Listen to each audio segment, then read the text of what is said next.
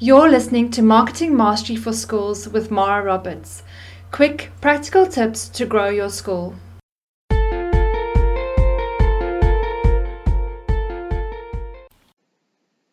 Hello everyone. Thank you for joining me on the video. So today's video training is going to be on website management, everything behind the scenes in terms of managing your school's website. So in the Facebook group, we said that this week we'd focus on the behind the scenes website management, and then next week we'll be focusing on the actual website and the appearance and what you can add, elements you can add to your website to make it successful, and looking at your site structure and all of that. Okay, so as part of this video today, I'm going to be creating a website management checklist that you can work through, and that'll be available in the Schools Marketing Toolkit at the bottom of the blog post. And you can opt into that. And each time I do a video or podcast, and if I have a resource to add that I create as part of that video or podcast, then I'll add it to the Schools Marketing Toolkit, and you can get it there. Okay, so let's get started on your website management. I'm going to go through a few key principles that you need to look at each month or on a regular basis for your school's website. And I'm going to be creating it on a Sketchpad. We'll go through a Sketchpad as we do it. So I'm just going to quickly switch my screen and show my Sketchpad. Okay. So we're looking at your website, your school's website management.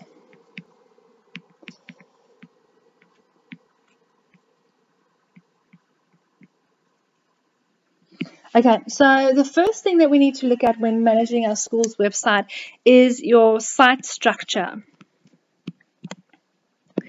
And this is kind of like fundamental basics to the approach you should have to your website. So schools often have the problem where they have kind of two main audiences that they need to appeal to on their school's website. So on the one hand, they have their parents that they need to give information to. There's news articles, uniform shop hours, etc. And then they also have prospective families where they actually want to try and get them to put in an inquiry and enroll in the college. And this is a huge problem for the school's marketer, because if you have 1,000 visitors on a website and 800 of those are prospective parents, you're kind of torn between your messaging. Your messaging isn't clear. It's kind of trying to tick all the boxes. So you'll have a landing page with some enrollment information, and then you'll have some uniform information and information for current parents, and it can get very messy and unclear to the website visitor. So I suggest, if you want to create a fantastic user experience for your website visitors, is to actually create a separate site for your current parents. And this can be a subdomain or a different site, and you need to kind of train your parents that all the content and information that they need is on that separate website for them. Okay. So there, in that step, what you're doing is kind of getting your current parents off your website. And then the next thing that you need to do is that you actually need to focus all your content on your website on prospects. So that means the language that you use, the videos that you choose, the opt-ins, the content, all of that is focused on prospects. And everything on your website is geared towards them taking the action that you want them to take. So this simple system over here is going to help you immensely when it comes to the clarity on your website, avoiding clutter, and actually getting the results that you want.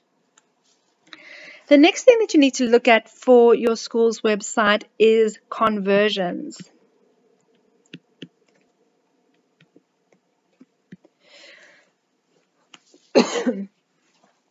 And when I visit school websites and I say, if I speak to a school marketer and I ask, how is your website performing, I find that a lot of them don't actually have the numbers to know what's performing, what's working, and what's not working. So the first thing that you need to do for conversions, to measure conversions, is set up something called a goal in Google Analytics.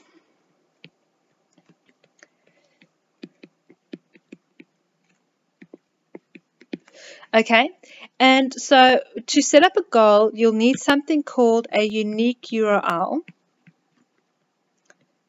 for a thank you confirmation page. Thank you page or confirmation page. And so let's take the example, if someone books a school tour on your website, and what needs to happen next is that they need to be redirected to a unique URL that's not used for anything else, and that'll be the thank you, thank you for making a booking. We look forward to seeing you there. We've sent you an email with further details, just something like that. And that unique page, you can then go and see how many unique visitors visited that page, and you can tell, okay, we had 30, tour bookings on that page by looking at the unique URL. And so you need to set up conversions on your website for a whole host of different actions that you want people to take. One of the actions that you can measure is open morning registrations. Oh, sorry.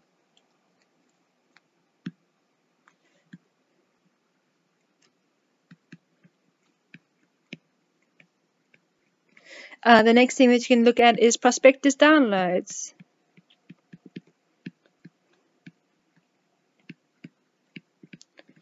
And you can look at tour bookings. Or you can even count calls to your enrollments team. Okay, and so after you do this for a little while, you kind of start to see that there's kind of a flow of actions. So maybe it would be that people first download the prospectus, then they kind of book to attend an open morning or do a tour booking, and then they put in the application forms, etc. So when looking at your conversions, you need to have an idea of if your landing pages are performing well and if you are continuously improving your performance on your landing pages.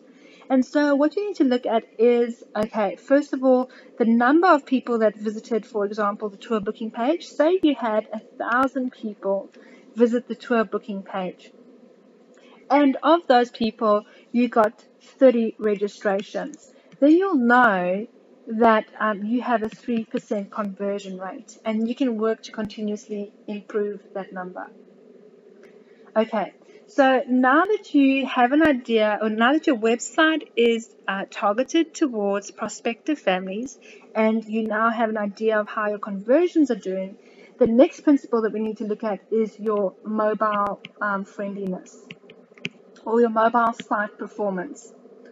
So in today's world, over 75% of web traffic is mobile traffic, actually, and that's a huge percentage. So what that means is that you actually need to be developing your website and all your content for mobile first, and then taking into consideration anything for desktop.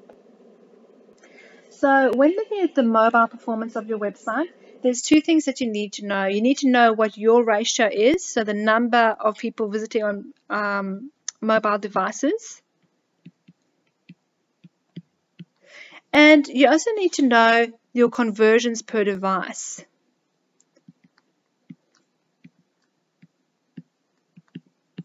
Okay, so it's important that you know your conversions per device, because if, for example, on your tour bookings page, you notice that you have a 5% conversion rate on desktop, but only a 1% conversion rate on mobile, then you know that your mobile performance or your mobile user friendliness is not quite there, and you need to make a few changes for them.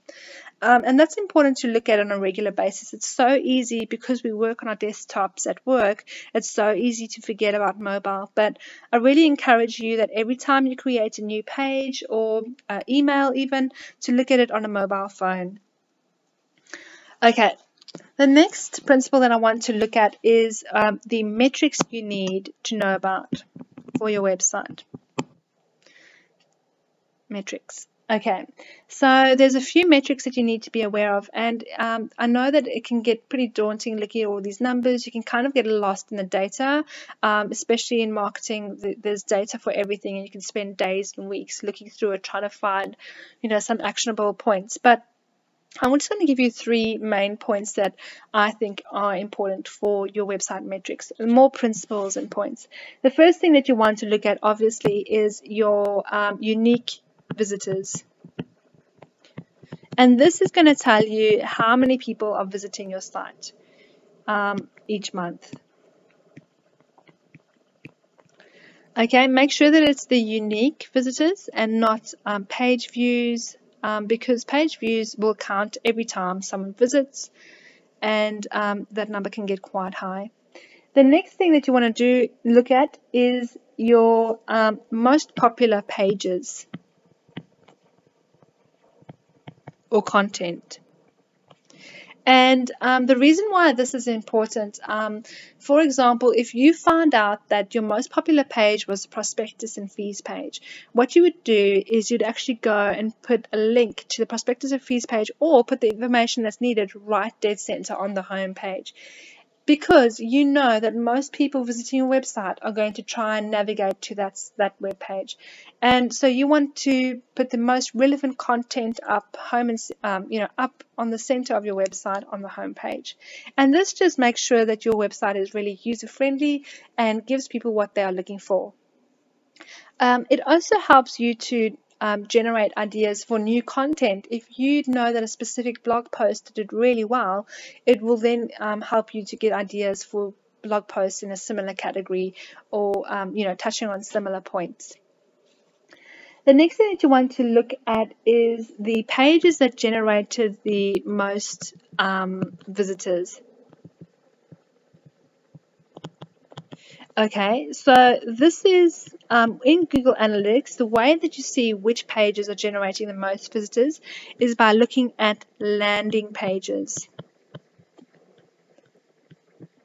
and the number of visitors for each landing page. So if you do any sort of search engine optimization, it's important that you look at the landing pages and how many visitors they are generating, rather than just focusing on a keyword and your position. Because if someone is, say for example, your keyword is popular schools, you may think you're doing fantastic because you're ranking #1 for popular schools, but at the end of the day, no one actually searched for that search result in Google last month. And so, you're ticking the box and saying, well done, we're #1, but it's not actually generating any traffic for you. So the more accurate and long-term sustainable way to do this is to look at your landing pages and to see how many visitors you're getting, new visitors you're getting to your website because of that content. Okay, well, that sums up my tips for your website management for your school. Please add in the comments below any tips that you have or things that you do that help you manage your school's website. And as I said before, I'd love to see you in the Facebook group, or also remember to go and download the Schools Marketing Toolkit. Every time I produce a video or a podcast, I add new resources to that toolkit that you'll get ongoing access to. Okay, thank you.